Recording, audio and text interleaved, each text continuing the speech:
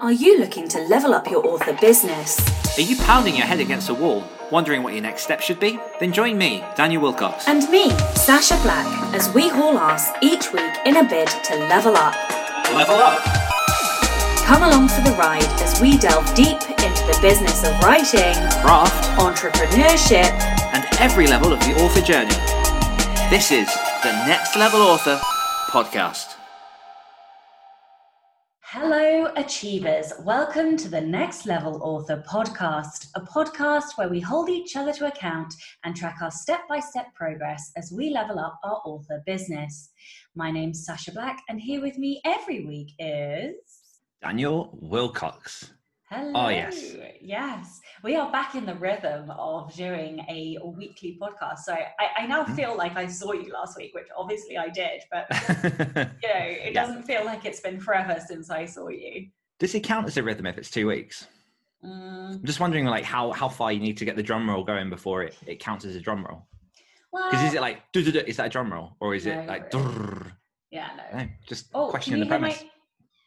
Can you hear my Something's cat squeaking and it's adorable. That is my cat. I'm really sorry. Okay, so well, everybody listening, we got a cat yesterday, a kitten, no less, and she is mewling in the background. So if you hear some cat noises, I'm sorry, we got a kitten. I'm sure people are going to hate the fact that there's a kitten being cute in the background. I know, right?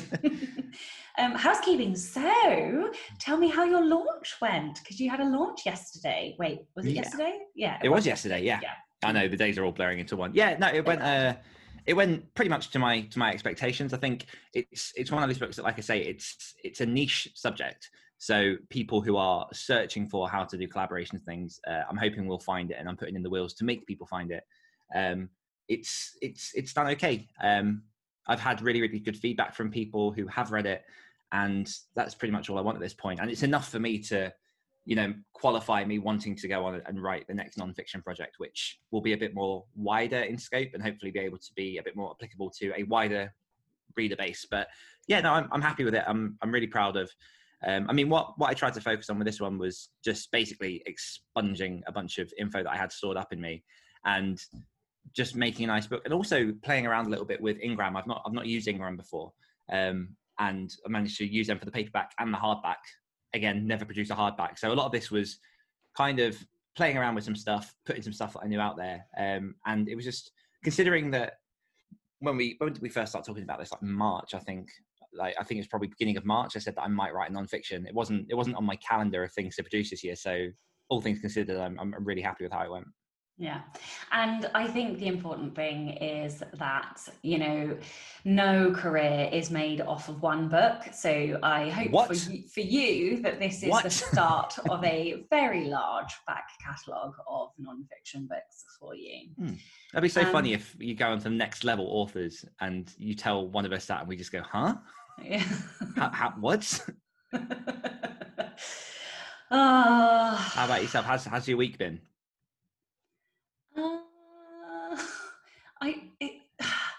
It's still so much of a blur. I think I'm just going to feel discombobulated until we have carpets in and all our belongings are in, and we're not sleeping on mattresses on the floor, and we're getting proper sleep. So I have slept really badly this week, and I'm trying very hard not to be grumpy. Which is hard when you're tired. Is some of it because of the heat, do you think? Or yes, very much so. Like, I have been waking up with sweat dripping off my body, and the previous owners of this house had air conditioning, and I kind of see why. We are going to have some fans installed in the bedroom and the living room. We have one working one in the living room, but it's ugly and huge.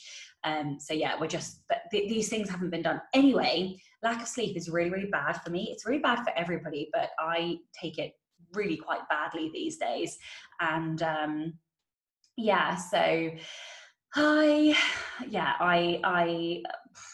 it's knocked me for 6 this week. And also this was like my first proper week back in the driving seat. And so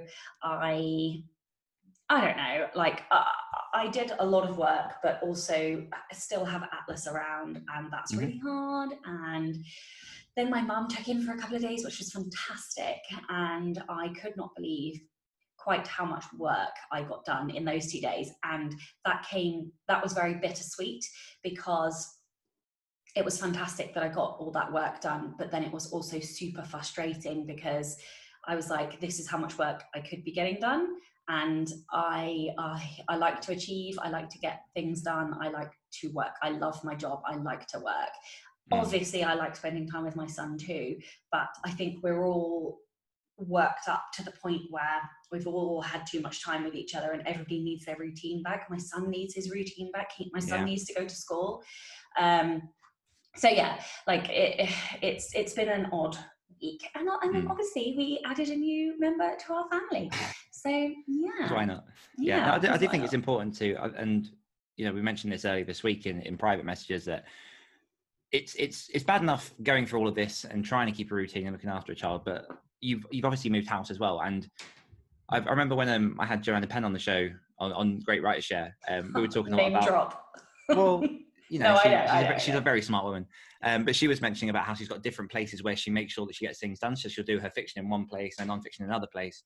And you've essentially presented yourself with this blank canvas of suddenly this house that you're not used to working in, and there is no association between your brain and the work and where you're doing it and what times and stuff. So that's always going to be a challenge to try and build that particular time when things are as turbulent as they are. Yeah, and I can't is basically the answer, and that's not really helping me, because I really like routine, but until he goes back to school in September, I am still going to be in some kind of limbo, because I never know what day my mum will have him, or if she can't have him. And if she can't have him, I need to do something with him or entertain him.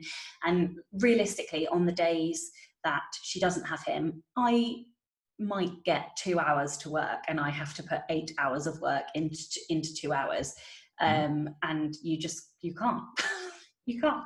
So what we could do is I can get on the road, I can come down, I'll stay with you for a few days, and then we'll just alternate hours, and we'll just tag team. That'd be amazing. I don't mind playing Mario Kart. Yeah, or just bring Bailey, and then they can entertain themselves. That's another way around it. Yep. That is actually a really good idea. There we go.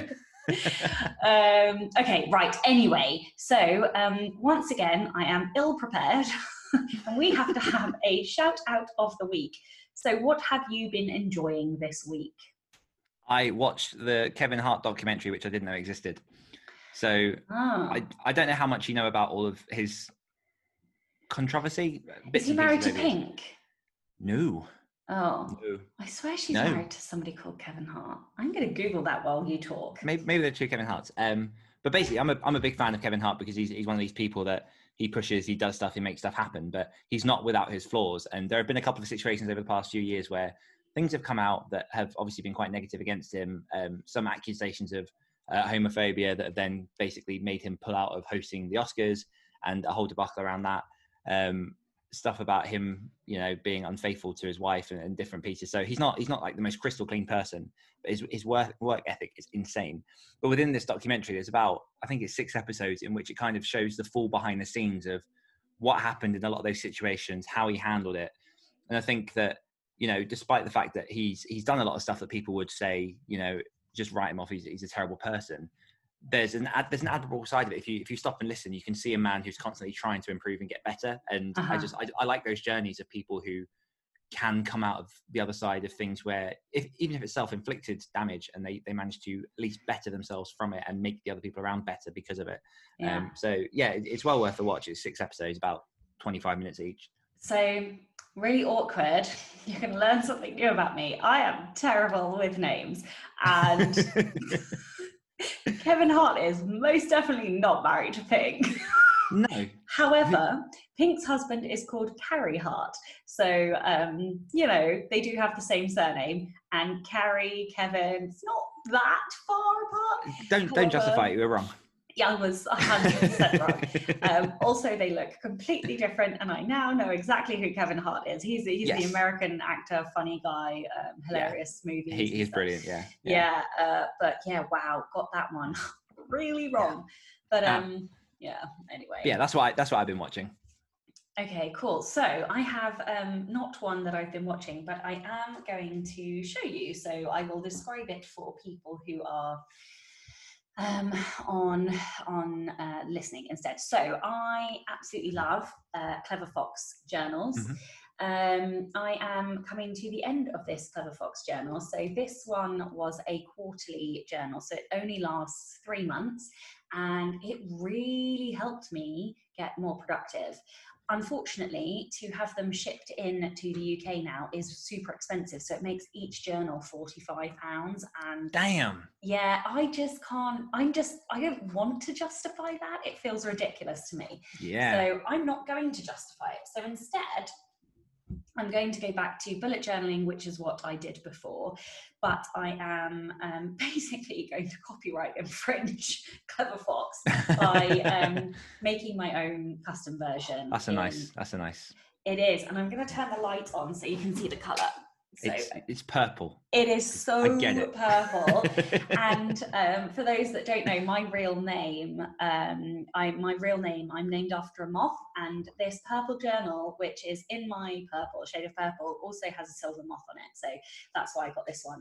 So yeah, and the thing that I am recommending, the website that I got this Archer and Olive journal from is called misopaper.com, MISO paper.com. And Archer and Olive, Archer and Olive are also super expensive to import. Again, coming in at like £45.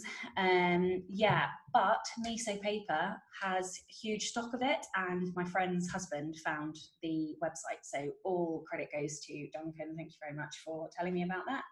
And so how much was that? 25 quid. Okay, that's decent.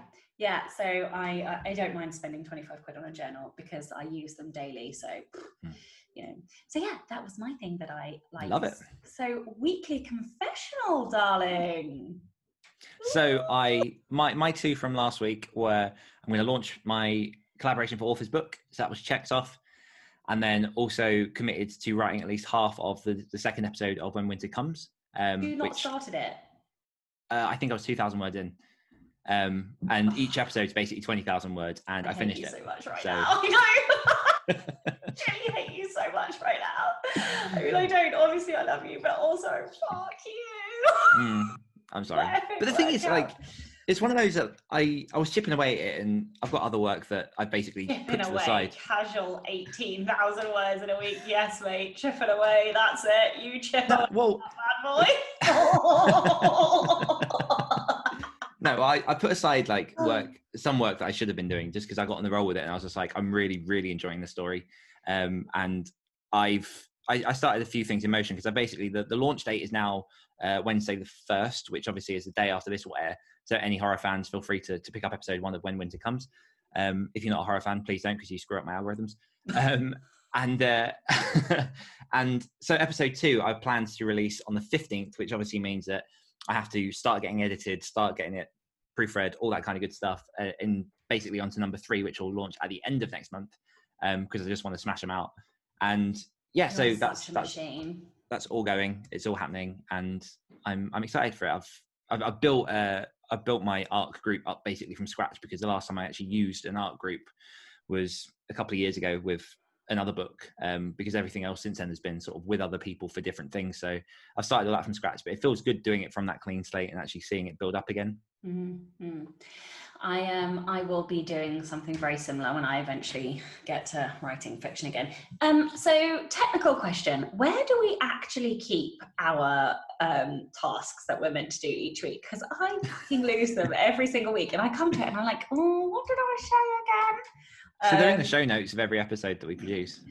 Right, okay, cool. So I'll just casually. Are you trying to remember what yours are? Yours were Sasha will finish. You are such a dick. You wrote Sasha will. You are such a. Sasha will finish her non-fiction. Right. Okay.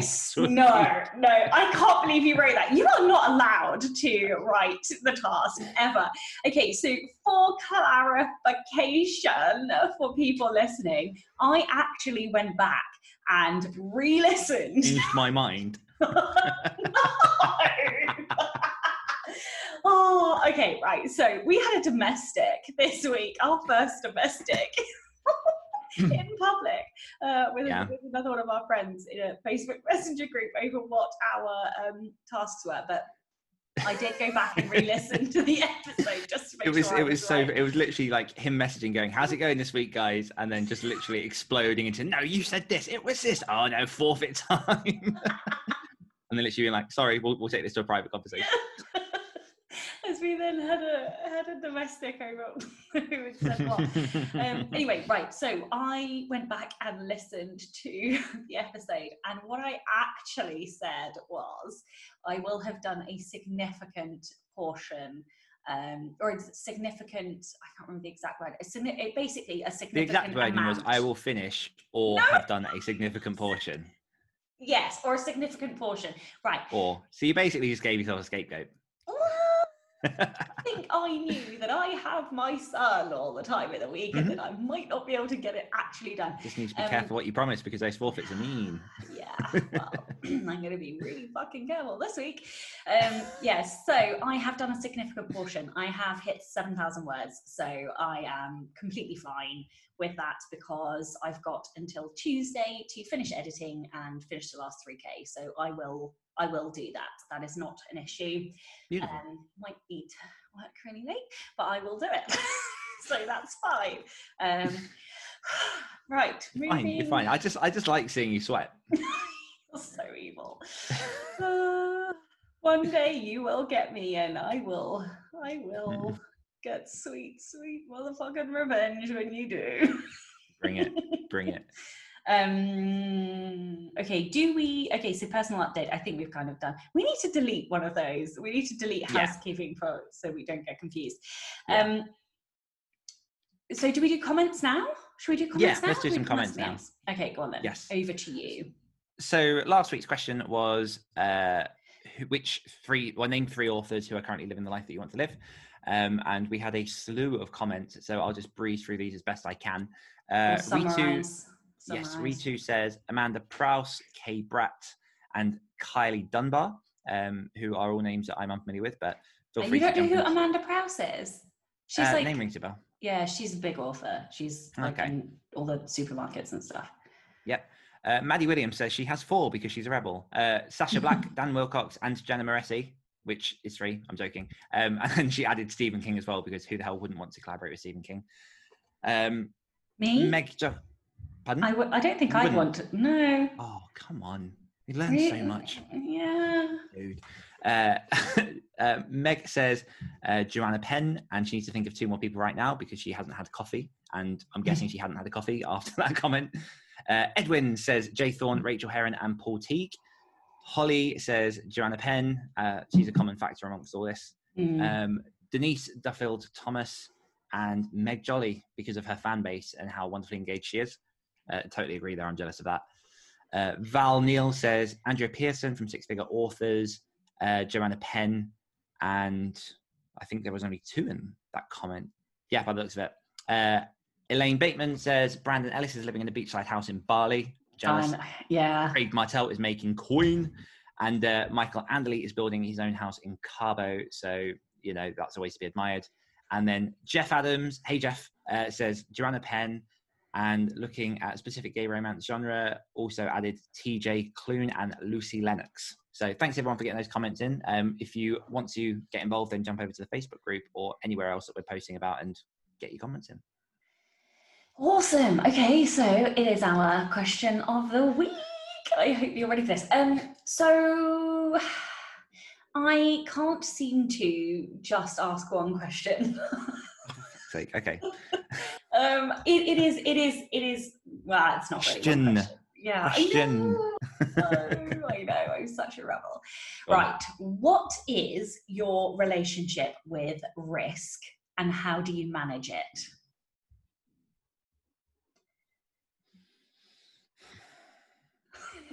I love that sigh every week. You're like, fuck the question. So, my relationship with risk, I think a big part of it depends on what. Oh, there are so many levels to this, because you've got personal risk, relational risk, financial risk, reputational risk.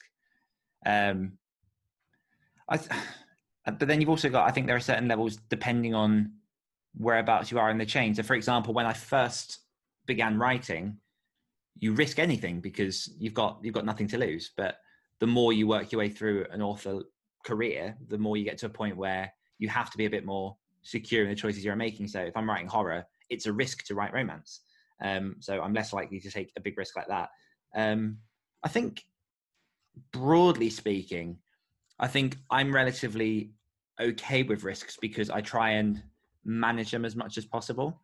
Because if I am in a position where I know that I'm going to be taking a risk, so for example, I know that some of the stuff I'm working on at the minute is taken away from immediate money I could be making, but I'm taking a risk of investing time into other products that aren't making me money now, that I'm hoping will recoup money in the long run and basically make up the money that I've lost. And I think that in the past, I have been reckless with a lot of the stuff that I've done, and I've not really thought about the long game.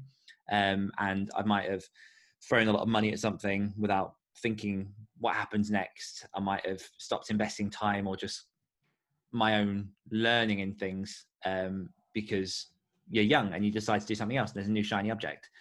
Whereas now I think that a lot of what I do, and I mean a lot of what we all do if we do talk about sort of writing in this context, a lot of what we all do is pretty much every decision we make is a risk, because you're putting your reputation on the line with a brand new book, hoping that it's good. You're putting your finances on the line. If you're doing this full time, or if there's a big chunk of your personal life that depends on your finance, then that's also a risk, because you want to make sure that you're still providing for the people who are relying on you. If you're going down the route that I'm going, or if you're already on that route in which you're going to be publishing other people, you've obviously then got obligations towards those people. If you're hiring staff, and that kind of risk factor gets bigger. But I think I like the idea of calculated risks. I don't think I'll never say never, but I think I'd veer away a lot from if somebody basically just gave me this golden nugget and said, this could be everything, but I had no backing to say that was true. I'd be very, very cautious. I'm at the point where I need to see evidence. I need to see, if there is a lack of evidence, at least like enthusiasm and a plan. I'm that boring guy that I used to hate when I was at school, because like I hated the idea of having a business plan or anything like that. It all has to be exciting and you just roll down on this journey and what happens and whatever. And that's just not a reality that I live anymore. And I'm not sure why that is. I think it's just mostly because I've seen what can happen when you do look after your decisions and make the right decisions in the right way. So I think one rule, if we were to put some kind of practical advice, and I wouldn't pin specific numbers on this, but one thing that I would probably say, for example, is I would, I'm trying to think how best to say it. If I would basically put 30% of something on the table, if it was, a chance to lose a big chunk of money, I would probably put, for example, 30% on the table and gamble with what I'm comfortable gambling with. Maybe play with those edges a little bit, but then I would wait and see how successful that thing was before I then looked at where I would go from there. And I think I'm just a lot more anchored by data and evidence now to know what it is I need to move forward with when I'm making any kind of risk. I'm curious as to where this question's come from and what your answer is. It came from nowhere. There was no rhyme or reason behind it, just because I've been writing a little bit about risk, because I think you can't really be a career author, and you can't really quit your job. You can't really be an indie author. You can't really be in this industry for a long time without, coming up against risk over and over and over and over again. And so I've been doing a lot of thinking about that, and that's probably where it came from. It sounds like you are getting more risk averse the older you get, because I'm sure the Dan who quit his job over a year ago must have been very comfortable with risk to have quit his job. Yeah, to be fair, I think I feel like I've been a lot more comfortable with risk in the past, because I've not had anything that I've really wanted to anchor in and power through and make successful as much as this. So there was always something else that I could go to. I've had a lot of previous part-time jobs. I've worked in a bunch of different fields. I've never, without the sound cocky, I've never struggled to find work. So I've always been in a position in which if I take a risk in leaving a job, doing something else, whatever, that I'd know that I'd find a way around that. I think things changed a little bit when I had a kid, obviously, because you've got more to be responsible for. But I think more so because I'm in a position where I'm pretty much doing what I want to do, that this is what I want to plow ahead with. Yeah, so I find that really interesting because knowing it was the words, something along the words that you said of knowing you would find another job, knowing, and I think that is a very, and I am going to be possibly sexist now, but I do think that's a very different mindset than a woman would have.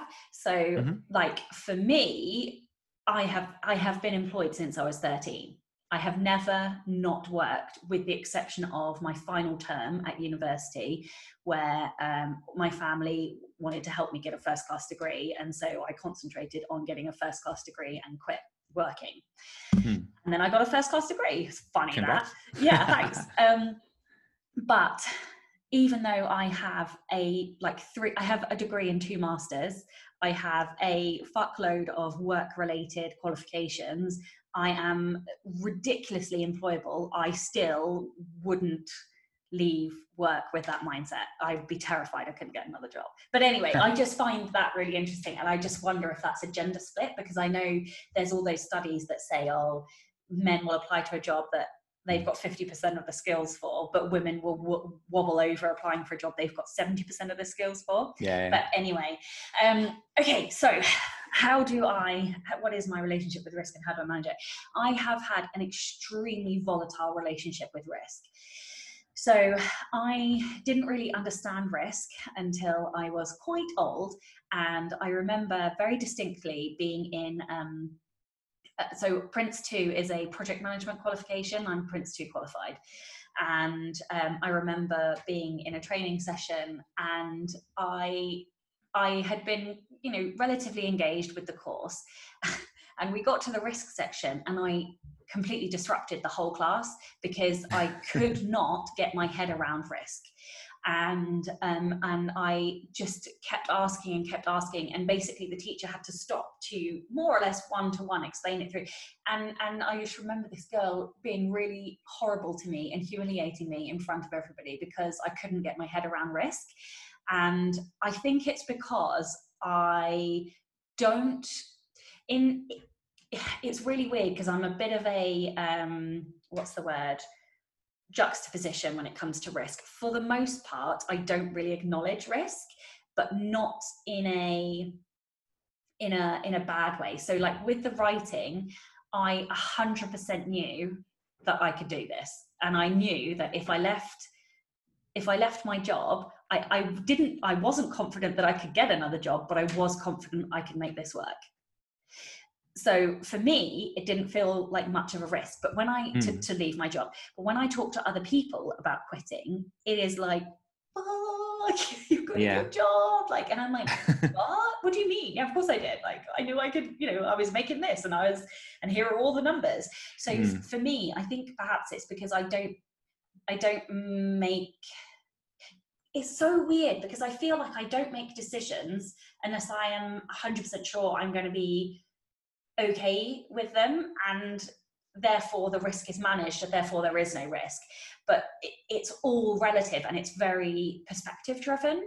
So Chloe, for example, is much more risk averse than me. Like, she manages risk in her job because she's a manager and she has a department and she has budgets. But she would never quit her job to work self-employed because she likes the consistency of income. So yeah, I find it really weird, and I think deep down, I quite like the pressure of risk. Like, I'm a bit sick like that, it is a lot of pressure, but I kind of like the pressure because I feel like, well, I just have to make the money and that's it, that's the end of it. I have to make it happen, and therefore it will happen. So there is no risk. I don't know, this is why I'm saying it's this weird juxtaposition in which I just don't acknowledge risk, but not in a naive, I know damn well if I don't make the money, I'm not going to pay my bills. I am acutely aware of that pressure, but it just doesn't, I don't know. It's so hard for me to explain, but yeah, this is why I say I have a volatile relationship with it, because some things that people see as very significant risks, I just don't. Well, I think there's a big element you said there of basically you were very, very prepared mentally. You knew what it was you're going into. You'd been doing this aside your other job as well. And, a lot of the world, particularly people that have never worked within self-employment and done stuff themselves before, so many people just don't get that. And it is a terrifying thing, because the model that you're driven to believe in the most when you're going through school is the whole employed model, because that's basically what the school prepares you for. So to be into a thing like this, like, I know that my mum is constantly just phoning me up, just being like, you are okay though. You're not lying to me. Like, you're okay financially. You're doing this. I'm like, yes, I'm fine, Mum. But I think also, if I may be so bold as to speak a little bit to your journey as well as mine, because I think there are some similarities in that there's an element of, I know what going back or what staying in my old job would have meant to me. And I was in a position where things happened. Not going to explicitly go into it, but I basically just threw my toys out of the pram and was like, this is it. This is time. Like, I don't care whether this writing thing works or not. I'm going to leave this job. I'm going to try and make the writing thing work. I'm probably going to have to find something else in the meantime, but I just need to get out of here because I'm not happy doing what I'm doing. And I know that I will be happier without all of this extra baggage around it. And I know that you had, even if you have to manage all the risk, like that's the thing, you will be happier even if you have to manage, because it's you telling yourself off, as opposed to hopefully no one on listening to this used to work with me, but not people above you who are clearly underqualified for the position they were in, trying to tell you and put pressure on you, and you being like, are you fucking kidding? At least you're confident in your own knowledge and you are managing all of your own risks, and that's such a different feeling to having someone that you passionately disbelieve in. I really like that management of knowing I am solely responsible for bringing in my half of the mortgage, my half of the gas and electric, or whatever. I love that pressure, that risk, that, or whatever. Is it risk? I don't know. But anyway, it's all risk. You could argue the entire thing is risk because it is. Yeah. But so I have a sort of a sick, twisted relationship with it, and I kind of like it in a weird way. Doesn't surprise me. Yeah, doesn't it? Oh, yeah. Oh, interesting question this week. Did you have a part two? No, it was what is your relationship with risk and how do you manage it? Oh, okay, gotcha. Yeah. So it was like a 1.5 question. I'm getting closer. Yeah, I think just to sum up my bit then, like, I think in terms of managing it, there's an amount of preparedness, but obviously with certain situations you can only prepare so far. So I think it's when you reach the end of your preparedness that the risk then comes, and it's how you respond to that and how you deal with that. And I think it's obviously very, very individual, and it depends what the circumstances are. But I like to think that I'm more focused on the risks that I will take, as opposed to risks that will derail me from the current trajectory that I'm trying to push myself on. Yes, I love that so much, because I am exactly the same. I don't really, I choose to focus on the risks that I'm taking for the positive, rather than the possible outcomes that could happen that are bad. I don't even allow them in my mental space, because it's just wasted. What's the point? Exactly. And this is, it's so interesting. This is what I used to hate about project management, is that you would have to focus on mitigating mitigating the hypothetical risks that could or could not happen. And you'd be like, and oh my God, I'm having like an epiphany. Oh, this is amazing. That is why I used to hate them. Oh my God, Dad! You're welcome. My brain is just shattering into 1,000 million pieces right now. Yeah, that is why I used to hate it, because I like to focus on the positive risk, not the negative risk, because I'm not going to allow the negative risk to happen, one, and two, we might as well focus on the positive things and make those happen. Yeah, that's why I used to hate project management risk, because you did have to focus on the negative and mitigating those, whereas I just don't allow them in my headspace. That has really part of my old role. I was a marketing manager, and therefore I had to look after the social media side of things, and I had like a team to deal with that. And it was very, very similar in that obviously social media is, explosive most of the time. It's difficult to get right, but there was such a fear from people of the negatives that basically, rather than putting out something positive or something that would connect with an audience, it was just always no, let's think about this for 3 hours, what we're going to put, and then it would come out and it would still get deleted anyway, because you can't put anything on social media about someone having problems with it. So that you just get to a point where you're just like, just come on, just push forward and do some good. And it doesn't happen. Good question. Yeah, I love this question, even if I did ask it myself. Okay, how are we leveling up our business this week? Oh, I never prepared for this. Okay. Well, I've got a launch next week. That suddenly dawned on me. I'm gonna launch that book, and I'm gonna start through the process of editing. Actually, I'm gonna do that launch, and what I'm gonna do is, because I've got a couple of things that are basically built up on like the client side, I'm going to clear those because they're blocking my mental space from my other stuff, and I need to clear that palette. Yeah, I understand that fully. So I will be handing off 2 books to Jay. Yay! And even though I am shitting myself about handing these books off, that's why I've been like delaying editing the first one, because I just don't want to hand it over because I'm scared. You'll be fine. There's a good book on it. It's the risk. It's a risk, but there's a good book on collaboration that will help you if you need to smooth out anything. Oh, it's funny. I think I've read that one actually. Okay. So I am going to hand over those 2 books, and then I am going to make sure my quarter 3. Shit, is it quarter 3? It's quarter 3 already. It is. So my quarter 3 goals are all, I know. My quarter 3 goals are all set and organised, so I know what I'm doing. And that's mostly straight in my head, because I did that a bit before, but I just want to formalise it. Mm-hmm. That's 2 things. And careful what you wish for.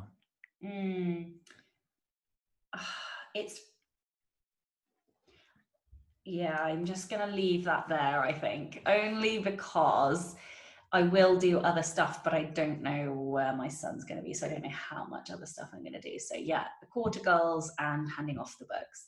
And when your son goes to school and things are somewhat normalized again, you realize you're really going to have to like pick up these tasks. Game, yeah. Yeah, I know. I'm excited for that. I am not. Okay, audience question of the week. What is your relationship with risk, and how do you manage it? Beautiful. Alrighty, and we will see you next week. See you later. Hungry for more? If you enjoyed this podcast, you can hear more of my angelic accent and Dan's dulcet tones on our other podcasts. For more of me, check out the Great Writers Share podcast. For more of me, listen to the Rebel Author podcast. We'll be back next week holding each other to account as Dan and Sasha become next level authors.